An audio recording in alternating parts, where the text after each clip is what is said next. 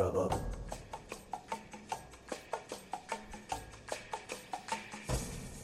Ojaba. Welcome, my friends, to the Moon Jockeys podcast. An in-depth discussion of Star Wars themes, characters, and storylines. Now, here are your hosts, Katie and Brian.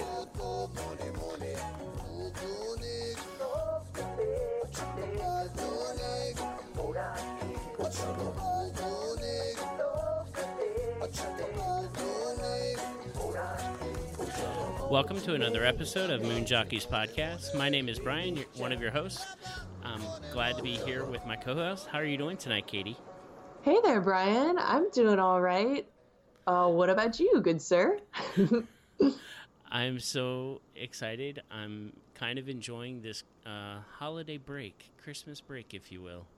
Yes, 'tis the season. We would like to wish everyone a Merry Christmas if you celebrate that, or I hope you had a Happy Hanukkah. Exactly, yeah. Happy holidays to all. It's just a very special season here, especially in the United States, North America, I guess, in general. Just to, be with family, and I just wish everybody the merriest time of year. Exactly. We're going to have a special episode tonight. We're going to try something different. We're going to dive into the Clone Wars through arcs of certain characters. And tonight's introduction is the Domino Squad. Yeah. I'm really excited to do this, to kind of look at the Clone Wars, as you say, not necessarily through specific seasons or specific seasons, really. Instead of going episode by episode, we're going to look at it through character arcs, which is a lot of fun. And I think it's really interesting that you've gone and chosen the Domino Squad. If it was me, where I would probably start would be with Darth Maul. I would love to dive into Darth Maul. We'll get there. But I just thought that the Domino Squad would be a little easy jump-off point. Yeah, it's more like it's an easy pitch, like it's a warm up.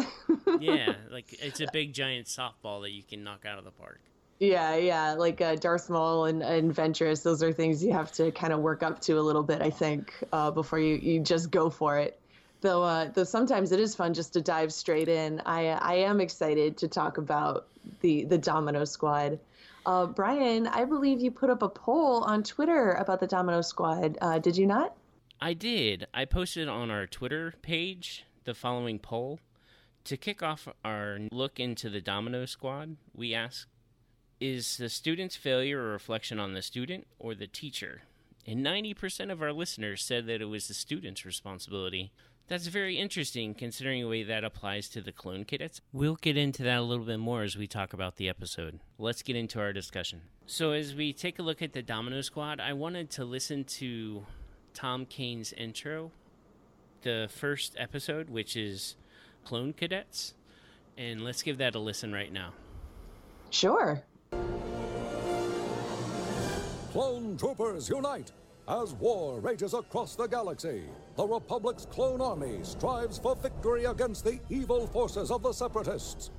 Bravery, valor, unity, the lifeblood of victory on the battlefield and in space. It all begins on the planet Kamino, where Jedi General Shaak Ti oversees the training of clones with the help of contracted bounty hunters. Bred to be perfect soldiers, these cadets must first be subjected to intense physical and mental training before heading off to war.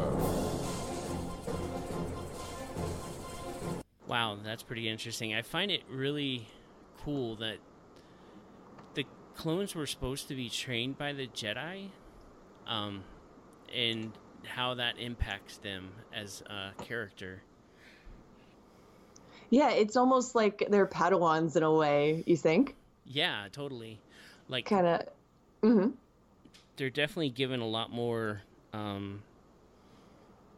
weight, and they're seen as actual people as opposed to like military assets.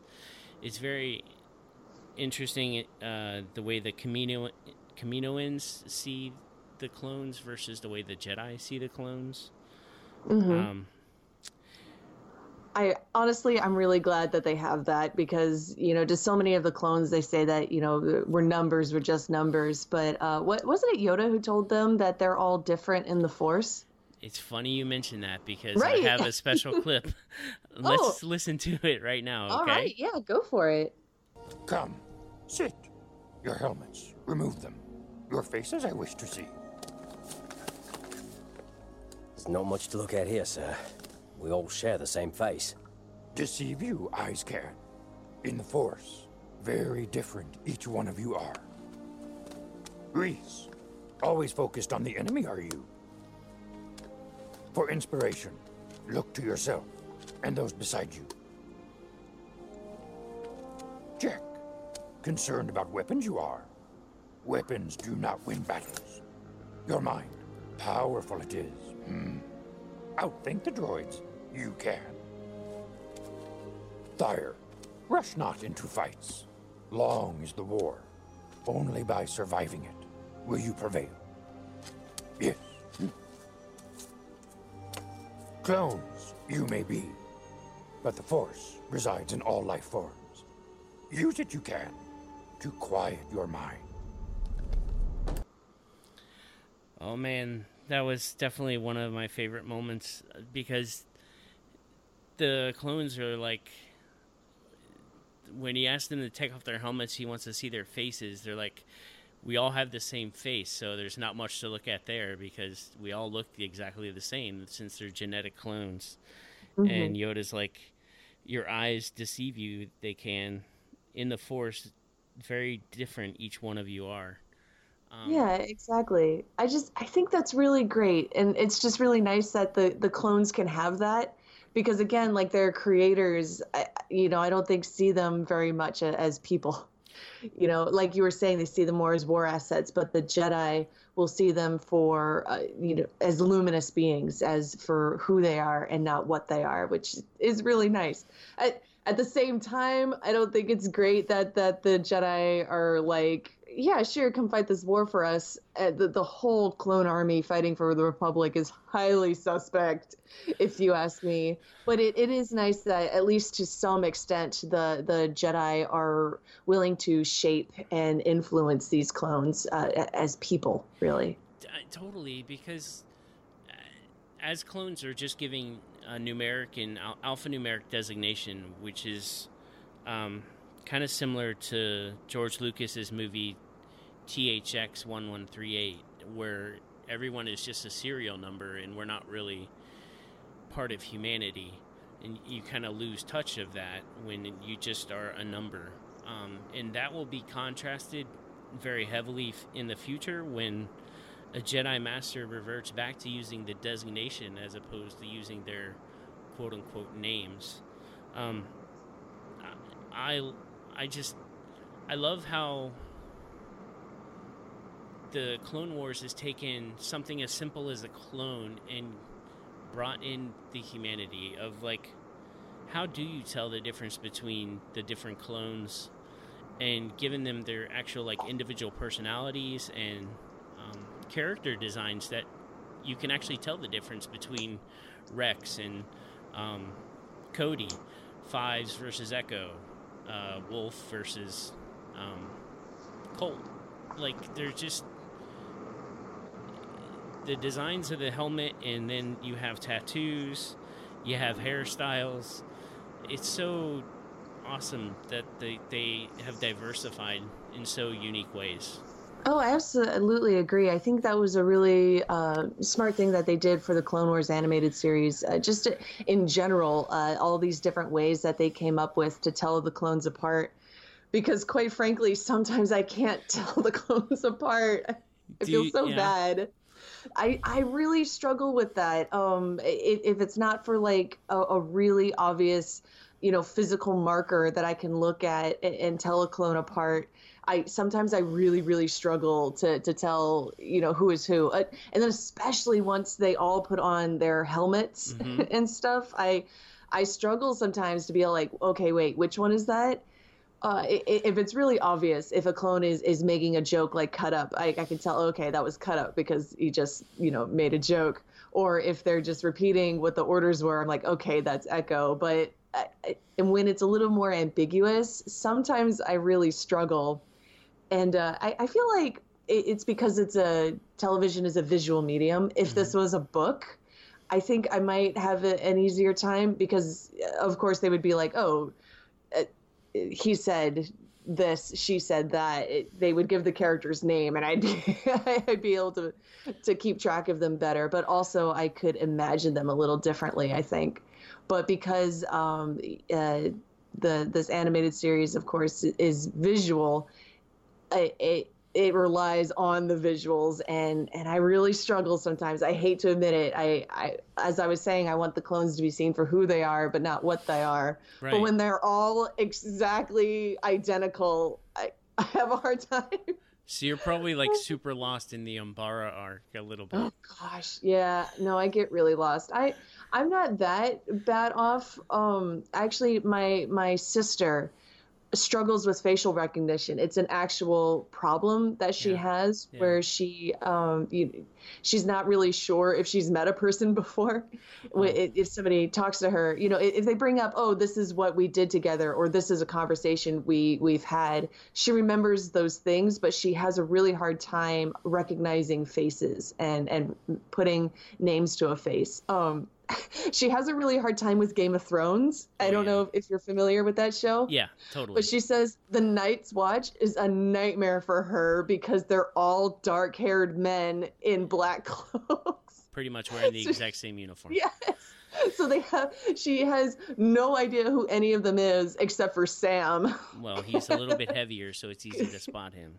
Exactly. She's like, if it's not for, like, again, something physical that she can point to and will distinguish a character, strongly. The Hound is another good one. She'll never confuse the Hound for anybody else in Game of Thrones, because his burns. Exactly. He's got these huge burn marks on his face. She knows who the Hound is. But a lot of times with Game of Thrones, she'll be like, okay, but who is that again? And then she says the Mountain is an actual nightmare for her. Yeah. Because they kept recasting him. Well, he's confusing in general because they have recast him, 3 times, I think? Exactly. So I'm not as bad off as all that. It takes characters being literally identical where we just have dozens and dozens of literally clones for me to get confused. To complicate the matter, they do use the exact same voice actor for a large majority of them. D. Bradley Baker voices a ton of the clones.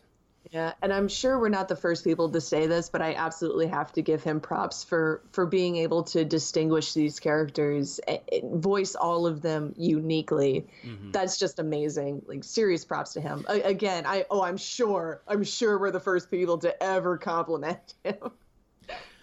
Yeah, like, he's so good, especially in... I think the Fives arc is my favorite, where he just puts so much emotion into it, and discovering the plot of the chip in the clones and what that means for Order 66. It's just it's amazing. We'll get there. We'll get there. I feel like Fives is probably my favorite clone. Since we're on that topic, I do want to ask you, out of Domino Squad, do you have a favorite? It's definitely Fives. Mm-hmm. It's totally Fives. Everybody loves Fives. Echo is like the do-gooder that always follows orders, and like in kind of an annoying way. Mm-hmm. It's like, don't you have an opinion about anything, buddy? Come on. I have to admit, I was kind of a soft spot for Echo. I think I'd have to say he's my second favorite on the team. Yeah. I think because he's always just repeating the orders, and he just wants to get the job done. He just wants to do what he's told and do it well. And there's something so endearing to me about that he hears the orders, he repeats the orders, he does the orders. And you're right, that can be frustrating, where it's like, dude, don't you have your own opinion? Can't you express an original thought? But yeah, I don't know. There's something endearing to me where he just wants to do a good job. At least that's how it comes across to me, where he's like, okay, these are our orders, so this is what I have to do. in a way, it reminds me of it's the episode Rookies, where it's Fives and Echo, right? They're told we have to take back that base, so we will take back that base. Right. It's kind of a do or do not kind of moment, isn't it? Yeah, like they're the only ones on the base that has the opportunity to take it back, and there is an impending attack on Kamino, which just kind of happens to be the ARC Trooper episode. I think it's, if you watch them in the right order of watching the Clone Cadets, Rookies, and then the ARC Troopers, you really kind of see what the Domino Squad is kind of made of, because the whole Domino Squad is put on the Reese base outpost, and the two clones that they spend the most time giving names to in Clone Cadets are the two that actually die in Rookies. So like Heavy and Cut Up actually die right away. So like the people you just spent getting to know in the last episode are the ones that die, so you feel a loss immediately. Yeah, I am really glad we have that episode Clone Cadets to flash out Heavy and Cut Up, because honestly, if I just watch Rookies first, because that one is in season 1, I don't really know what to feel about those two, especially because I'm sorry, but Cut Up's death is really... It's terrible. Like, it's terrible. What is that? Who made that decision? Oh, look, there's a worm. I'm dead. And he got eaten, and nobody really reacts. They just kind of go, what is that thing, and shoot at it, and then afterwards they just go, poor Cut Up. Like, I think they'd be a little more torn up about that, but maybe that's just me. I mean, maybe kind of like how Leia said in A New Hope, now is not the time for our sorrows. Like, maybe they're just compartmentalizing that and saving it for later. But they're not supposed to leave brothers behind either, so like they should at least go back after his body. Yeah, I don't know. Well, I mean, if a worm swallows him up, I guess there's not much to go back for. I don't. That is so. I have to admit, I was not really into the Clone Wars like as a show, just based on season 1. I didn't think the animation was that great, and then this episode, I don't know. I felt like there was a bunch of tonal whiplash, where we'll go from, Heavy killing himself to then they immediately make a joke about it, where they go, "Oh, he always hated that place." Like, okay, and then again, like Cut Up dies, and then there's no real reaction to that. So I wasn't feeling the show, but then we get to like season 3, and they spend some time with these characters and really recontextualize this episode Rookies from season 1. And now I go back and I watch the episode Rookies, and it really hits me hard. To see Heavy and Cut Up go out like that, it's tough. So it's definitely a show that had to grow on me, but I am so very glad that it did. Yeah, watching them in chronological orders a lot better than watching them in the order that they were aired. So I was very grateful when StarWars.com made a list of all the episodes of the Clone Wars and put them into chronological order, so you can kind of see the arcs as they develop and not get pictures here and there that don't make sense out of context. Exactly. It's an interesting way, I think, to tell a story. It's definitely... I'm all for experimental stuff. Do you know how I mean? I'm all for, well, let's try a new way to tell a story and just give snapshots here and there. But ultimately, I think if I'm going to go back and try to be more serialized about it, I think that works better for me, especially with a cast this big. Yeah. To backtrack a little bit, I do want to ask you, what is it that drew you to this arc in particular, to the Domino Squad, and to, seeing this team develop and seeing what they're made out of? Because stormtroopers and clones were just faceless, nameless people until the Clone Wars started, in my opinion. Like, I didn't care about any of the stormtroopers or clones in the original trilogy or in, like, Episode 1. Well, there wasn't clones in Episode 1, but until I saw the Clone Wars, they were just not people. Like, they were more like like droids. Yeah, they're faceless. They're faceless. Yeah. They don't have a personality. But when I saw the Clone Wars and they express themselves kind of artistically, especially in their armor design, I was just like, there's something there that you want to, like, get to know better. And that's why I wanted to dive into the Domino Squad. And it does, because they kind of spend a lot of time with Fives and Echo, particularly. You get to see a lot of the story unfold through their eyes. Yeah, precisely. Did you have a favorite in the Domino Squad? Did I ask you that already? A favorite character? Yeah. Or a favorite clone? Yeah, Fives. And then Fives followed up by Echo. Then probably Heavy. Tell me your Heavy feels. Tell me what you think about Heavy. He's a leader, so he's instantly kind of my cup of tea. Yeah, he would be my third favorite, honestly, out of all of them. Again, yeah, I am usually drawn to leader characters. At least I liked seeing his arc. Again, there wasn't much of one just in the episode Rookies, but then when you get the episode Clone Cadets and you see how he started off as the guy, he was more of a Raphael. Yeah, it was all about me and the Lone throw some Ranger.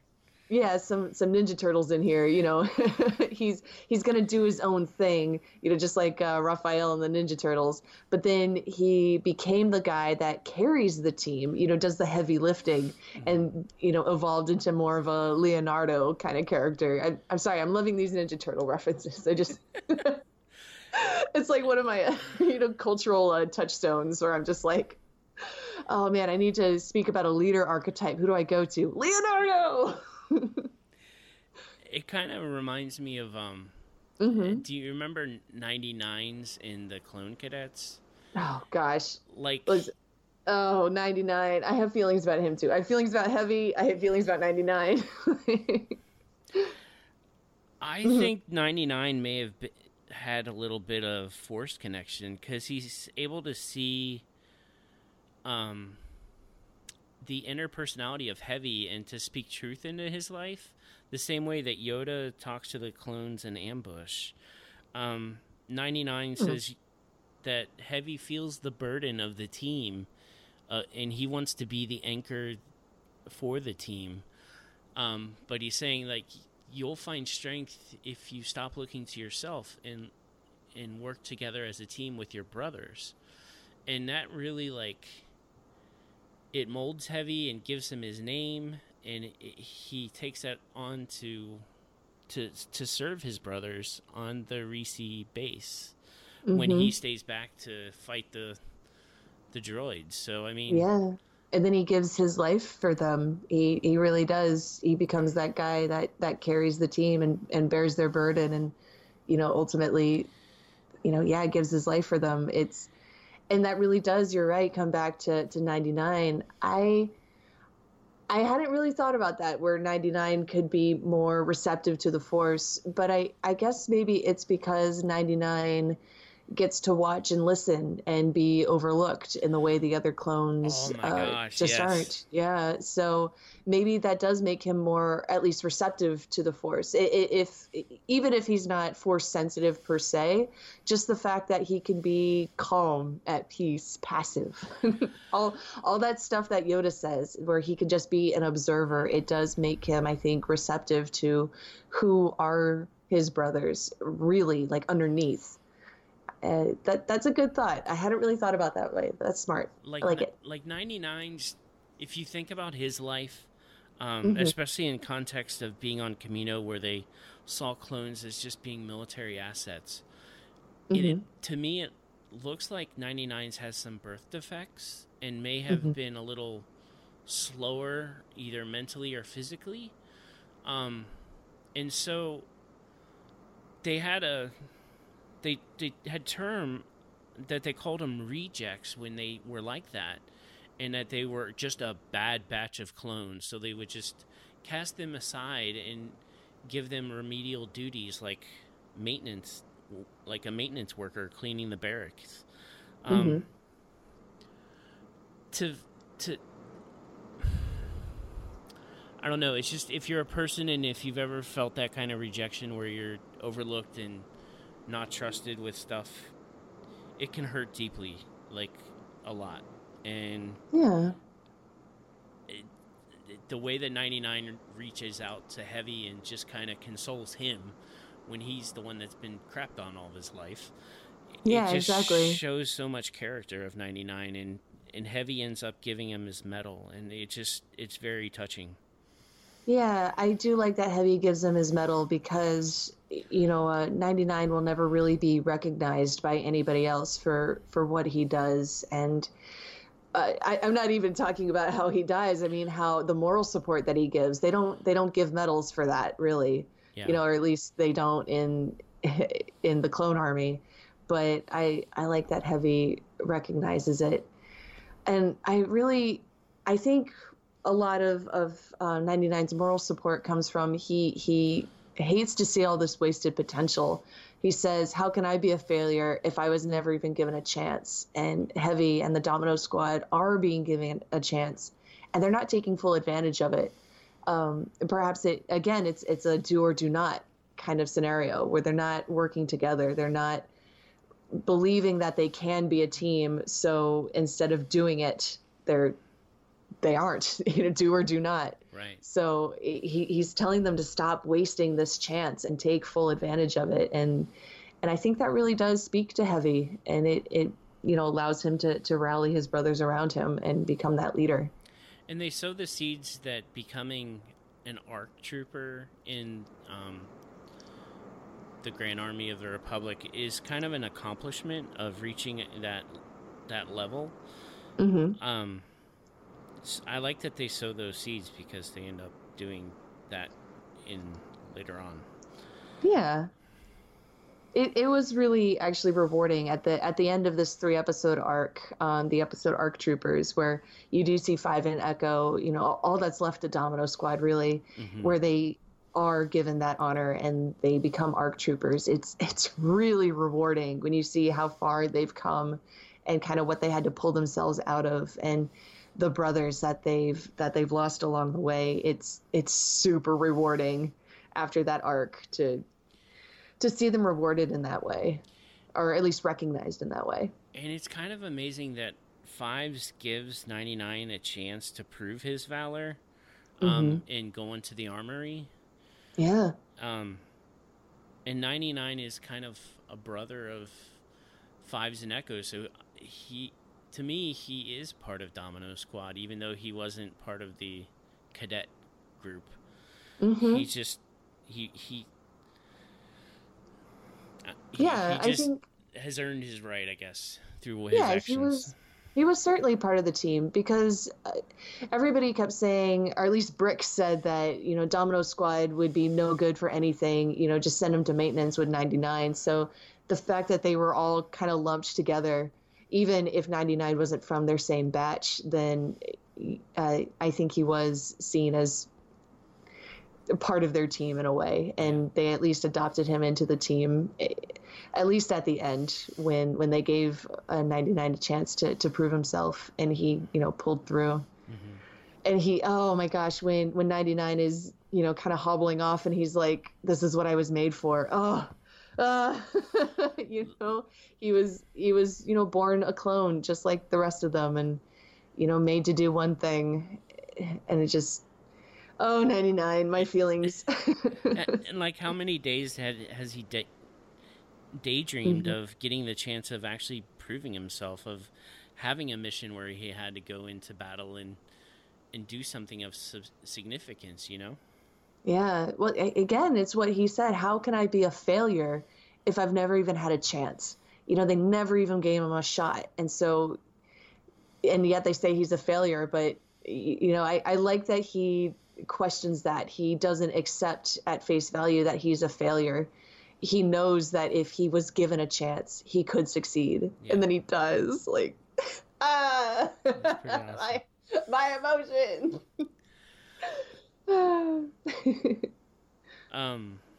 Did you want to talk a little bit about a little Sith wannabe?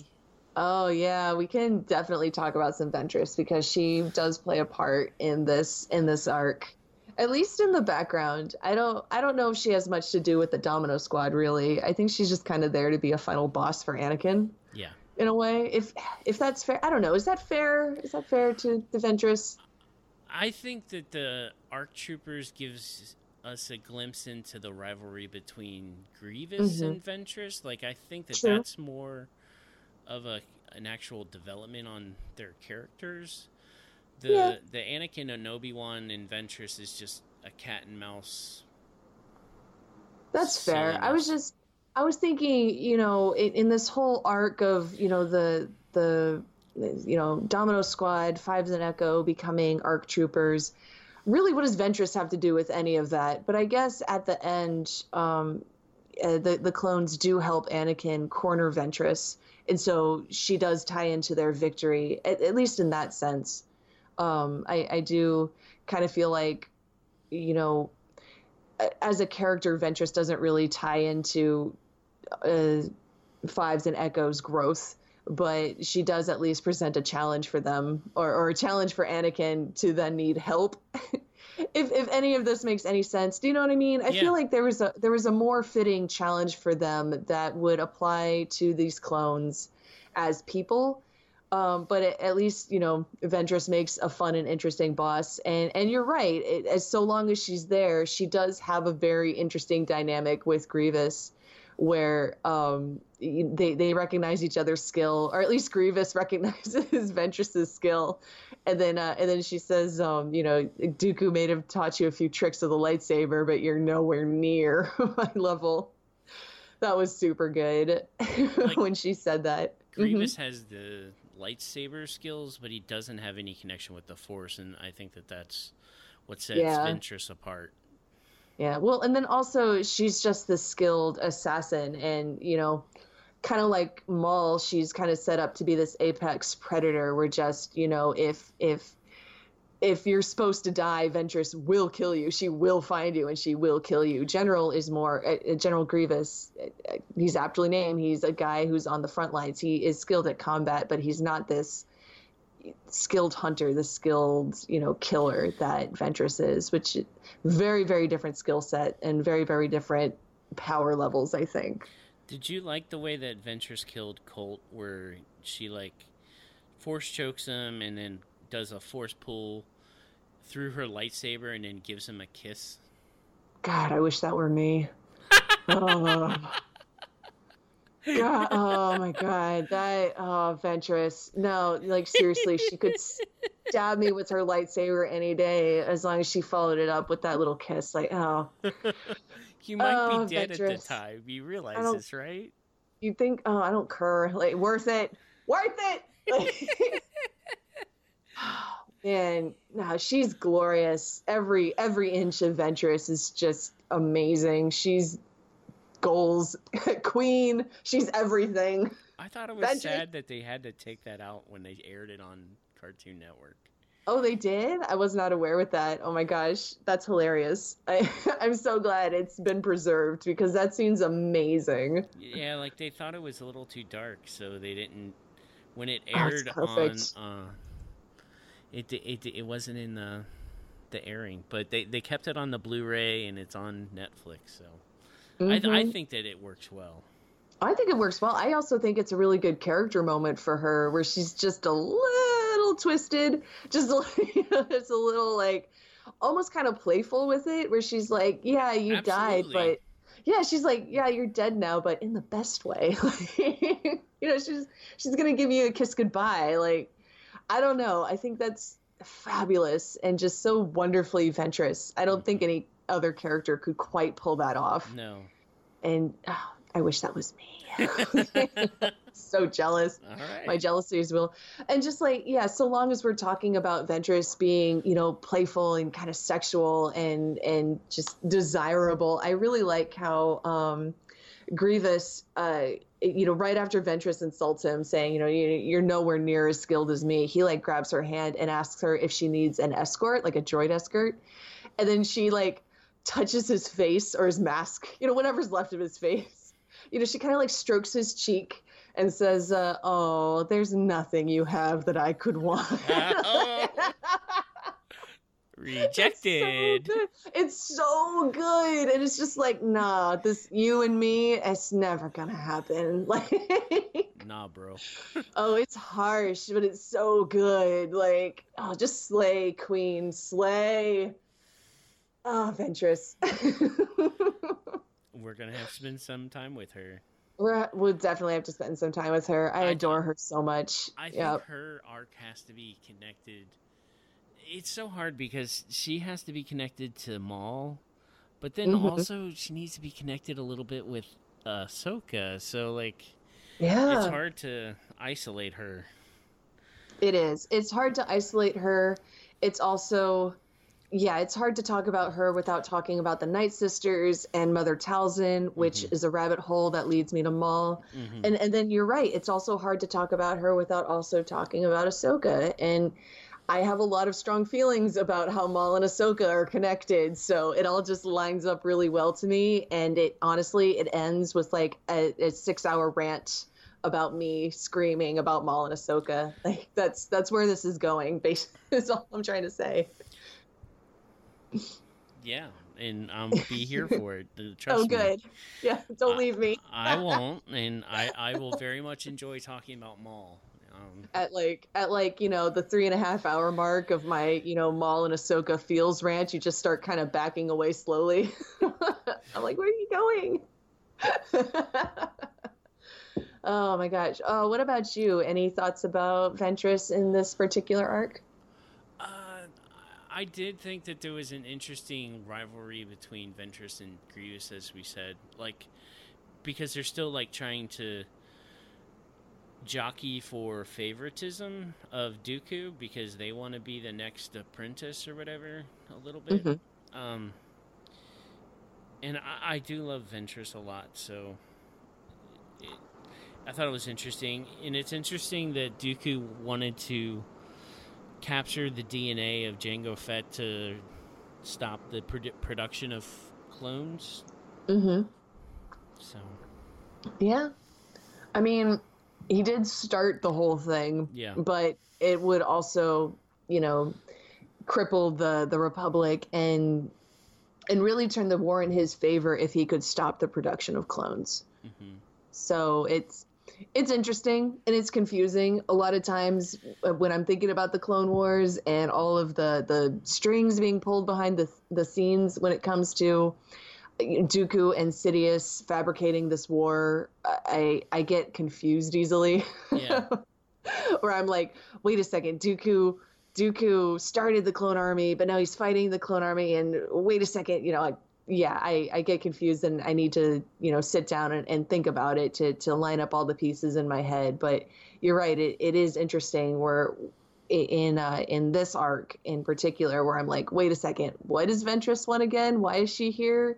And oh, it's because of Dooku? Okay, like it takes me a little bit. I can be slow sometimes. That's totally okay. Yeah.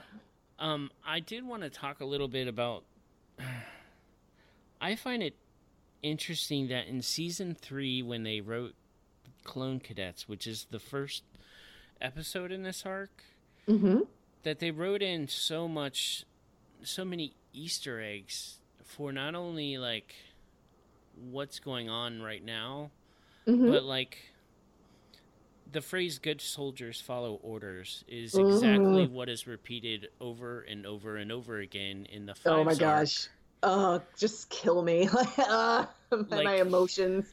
Echo like beats that into the ground with the Domino Squad, that good soldiers follow orders. Like, oh. And so when you have that Easter egg, that foundation laid into the mindset of the clones, there's no wonder that a simple order of Order 66, how that could make them turn. And then another one is just, I had mentioned it before, but having rejects of clones and the Bad Batch of clones, which is basically clones that, in the eyes of the Kaminoans, are defective, and how they're kind of just discarded as a bad batch, something to be thrown away and not utilized. Yeah. And that's used in the Bad Batch arc later on in the Clone Wars Legacy, as it's called now. Yeah. Were there any other Easter eggs you saw? Because I didn't really pick out any. I feel dense now. No, those were the two that I really sunk my teeth into. I tried to ask if those were done intentionally or if it was just harvested later on, but I couldn't get an answer. So it absolutely could have been something that they thought about later on and were like, oh man, what if the good soldiers follow order was a thing and it just became emotionally devastating for everybody and we could make everybody sit around crying about fives. Like, wouldn't that be amazing? Yeah. I could see Story Group, or the Clone Wars equivalent of Story Group, sitting around having that exact conversation about how to make me cry about fives. Oh man, there's two things I want to talk about. Okay. I want to talk about Shaak Ti. That's something we need to talk about. I also, real quick, want to talk about. I don't know how to feel about the teeny tiny baby clones fighting in the ARC Troopers episode. Yeah. They're all hiding in the barracks, and it's like, okay, now you baby stormtroopers hide up here and shoot them. I'm like, okay, I know that they have to fight when they get older, but right now they're literal children, and maybe don't wrangle literal children into your war. I don't know. Maybe I shouldn't feel so weird about it because later we get some Boba Fett stuff, and I don't feel weird about Boba Fett fighting. Maybe it's because he's a bounty hunter and he has this hard life, and just kind of that's his choice in a way to pursue this violent lifestyle. But I don't know, seeing these little kind of baby clones being told that they need to fight. I don't know. I don't know how to feel about that. What do you think? I think that it's perfectly okay. Because that's what they're trained to do their whole life, is to become part of the Grand Army of the Republic. They have military classes every day that's kind of what they devote their lives to. So I don't really... have you ever seen the movie called Taps? It was back in the 70s, I think. It has such a huge cast. Yeah? Tom Cruise, Sean Penn. There's probably 15 actual huge stars that are in this movie with George C. Scott.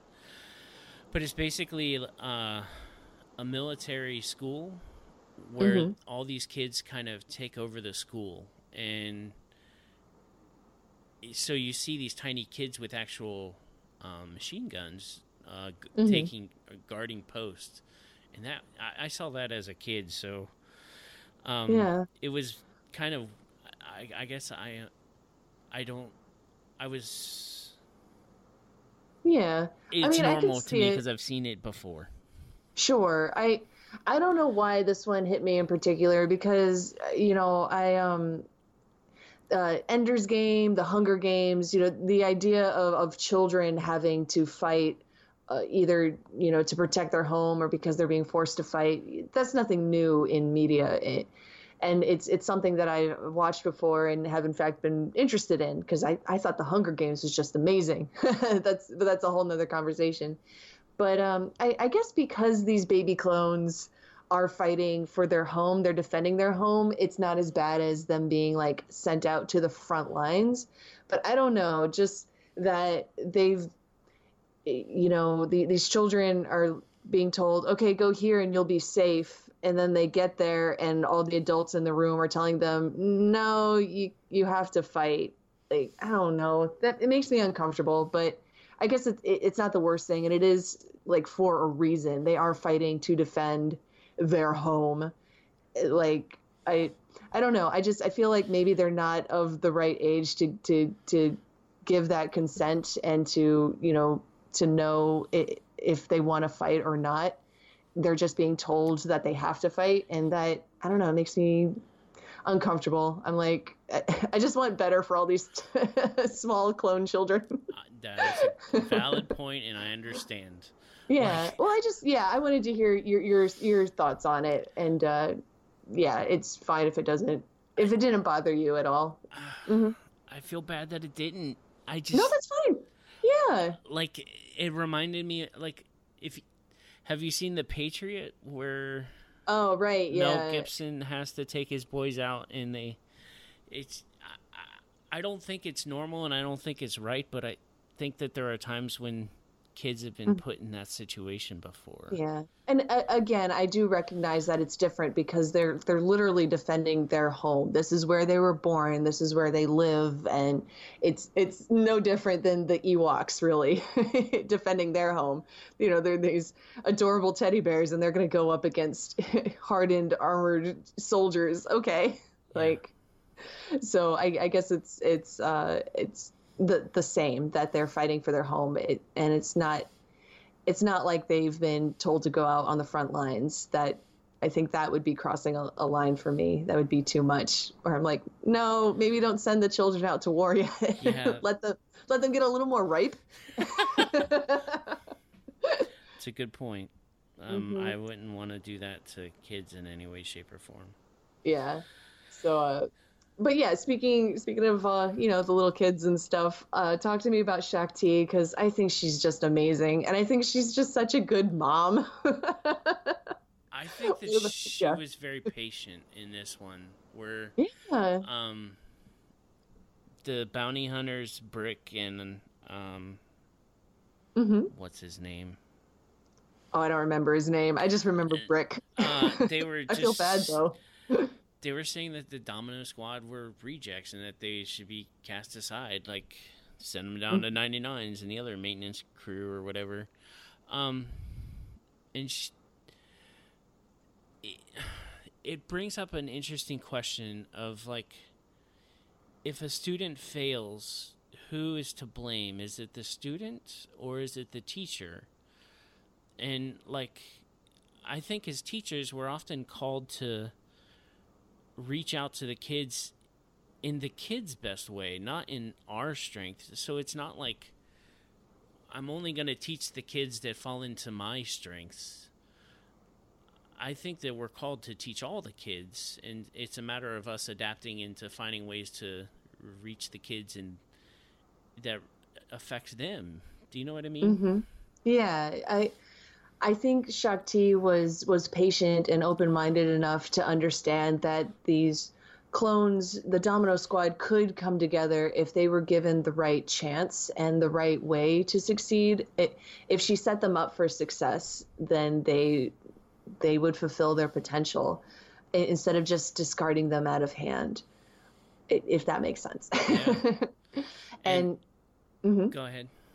Oh, just her incredible patience and her maturity and her wisdom.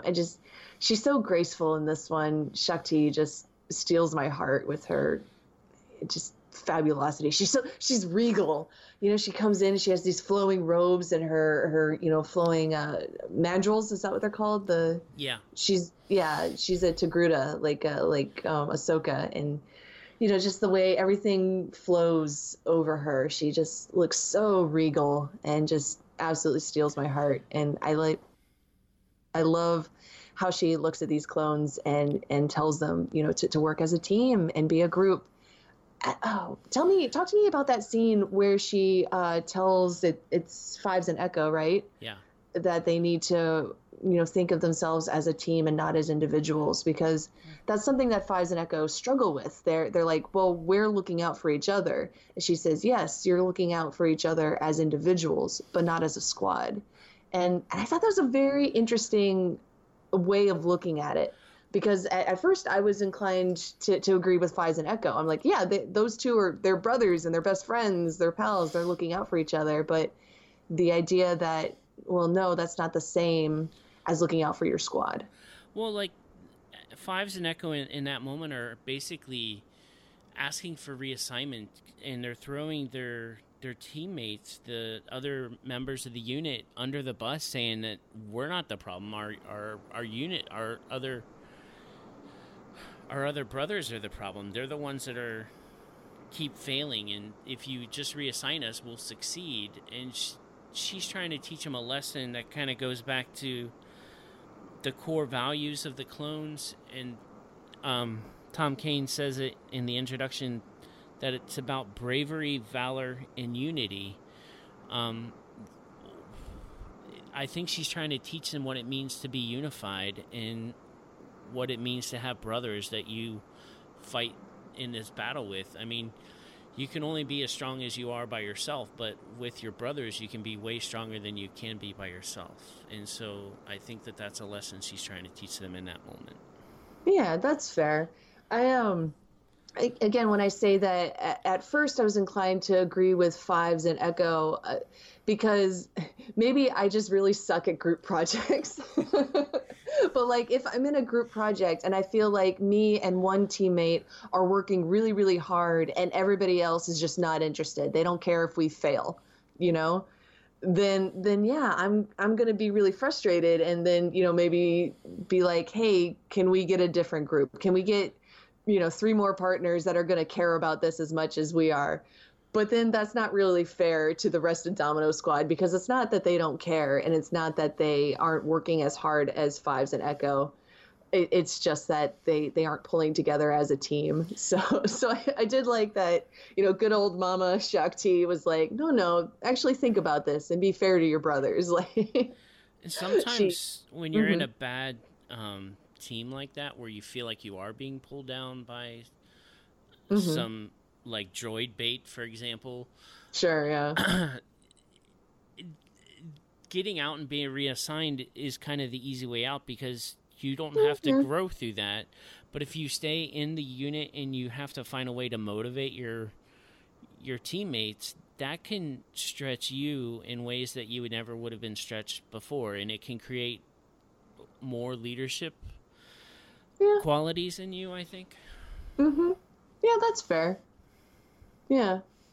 No, that is really, that's smart and that's insightful. And I feel like, yeah, I wouldn't have really gotten that lesson out of anybody except for Shakti, just because she's so patient and she's willing to kind of slow it down and really explain it so that everybody understands. I just feel like she would be a really good teacher and a really good mom. I have thoughts on Shakti, but we'll get to those in the Fives arc when I get really frustrated. Uh-oh. So wait, are you pro or or not such a big fan of Shakti? She makes me very mad. She makes me very, very mad in the Fives arc. No. Oh no. She's such a queen though. Oh well. What did you think when she said that she's a Jedi and the individual and the group are the same, are one and the same? I wasn't really sure what to think about that, because I didn't really, I don't know, I hadn't thought of the Jedi in that way as a unit. Maybe because they divide themselves a lot, you know, they have the Padawan and Master pairs, and then they go off and do their own thing. And then there's the Council that always seems so divided and like unwilling to listen to people like Qui-Gon Jinn. I kind of had the idea that the Jedi were more individualistic than that, but what do you think Shakti is driving at, or how do you feel about what she said? It's very different than what I understood the Jedi to be. I don't necessarily see the Jedi as a whole as being unified in a single vision. Sure. I do see them a lot more as individuals. So it could be that's just her perspective. Yeah. But it's different. I do feel like maybe Shakti does believe that the Jedi are all united under one code and that they're all striving together to pursue that code, to pursue the light. And so maybe that is just how she sees the Jedi. It's not how I see them, but I do appreciate her perspective, and I like that we have a different perspective on the Jedi like that to kind of make me think about them in different ways. It is interesting, which again, that's why I wanted to hear what you thought about that line. If you do have a common goal and are striving for the same things, that is a serious way of developing unity. Mm-hmm. I know, like, for example, in my marriage, when we have financial goals and we accomplish those are huge successes, and it's like we're doing something right when we're able to accomplish something that we set our mind to. And it makes you feel like a unit, like two halves, like two legs on one person walking towards the same thing. Yeah. If that makes any sense. I guess that was a little cheesy. I don't know. Yeah. No, I understand, but I mean, you can be like that either in other areas too, like just relationally or emotionally. So. Yeah, I had one more thing about Shaak Ti that I wanted to talk about at least. Sure. At the beginning of the Clone Cadets episode, she says that unity wins war. How does she know that? Has she ever won a war? I don't think she has. And I'm like, and I really thought that the Jedi were supposed to be keepers of the peace, not soldiers, and yet she's sitting here way too comfortable in the role of a general. Well, I'm not sure. It's like, why do you have generals in a time of peace? Like, yeah. Because if you don't have generals in a time of peace, when you need them, they're not trained. But so she may have just been one of the Jedi that actually studied ancient conflicts to have that knowledge if they ever needed it. Do you know what I mean? They're sitting in the Jedi lunchroom, and she's poring over the Art of War. Yeah. Shaak Ti, come sit with us. No, she's reading. She's reading on war. The Art Why? of War. There is no war. She's just curious. She's like sitting there going, "You'll thank me someday." Oh man. I would thank you if you took the bad ship and the good ship and took them to the Jedi Council instead of holding them in your hand and letting them get lost. Oh my gosh, yeah. You had both chips in your hand and you did nothing about it. For the love of Pete. The stupid not listening to the Force and not... Oh my gosh. Oh my gosh, I don't know why. But I am so here for you to just drag Shaak Ti. Like, I love her, but just... maybe I'm just tickled by how passionate you are about it. It bugged me the night that we stayed up all night to watch the Clone Wars, and I literally stayed up all night watching all these episodes. And you have a wonderful, wonderful Fives arc, and Shaak Ti just messes it up. Like, she gets so close. But she doesn't do anything. She doesn't take it to the council. She takes it to Palpatine. Even better. Let's take it to the guy that started it all. Oh, no.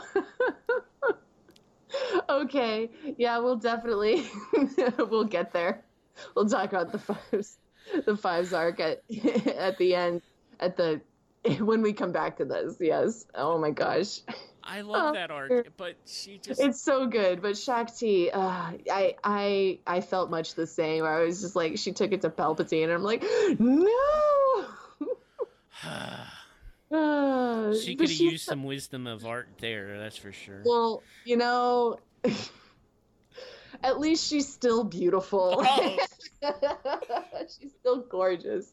Okay. Nobody can ever take that from her. Beauty fades.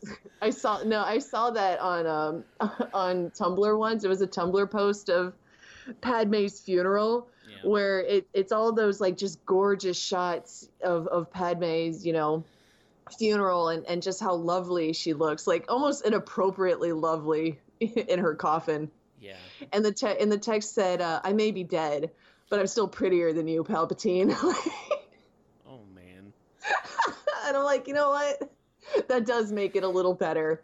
That does kind of ease the sting a little bit, where it's like, yeah, Padme died and she deserved a lot more, but she's still a lot prettier than Palpatine. I'm prettier than you are. Yeah. Yeah. I just imagine like Palpatine sniffling on his throne because that burn, like he's like, it's true. I'll never be as pretty as her.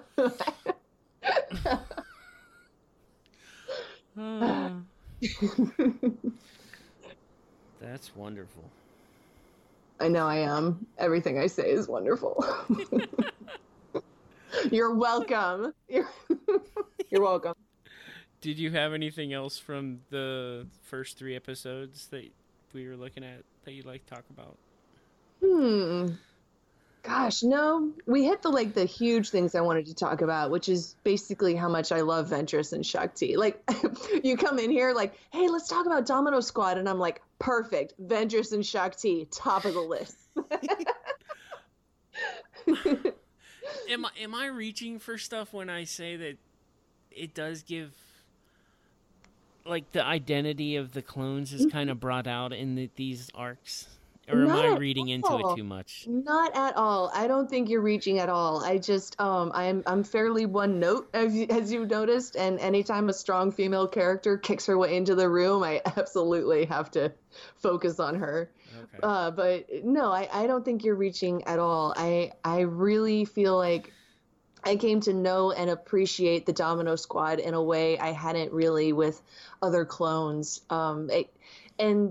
Well, of course, there's Rex and Cody, but just kind of the fact that I could look at a unit of clones and tell them apart just by the things they say and the way they act, and then with a little bit of help from their tattoos and their markings, that I can really tell them apart and see them as individuals.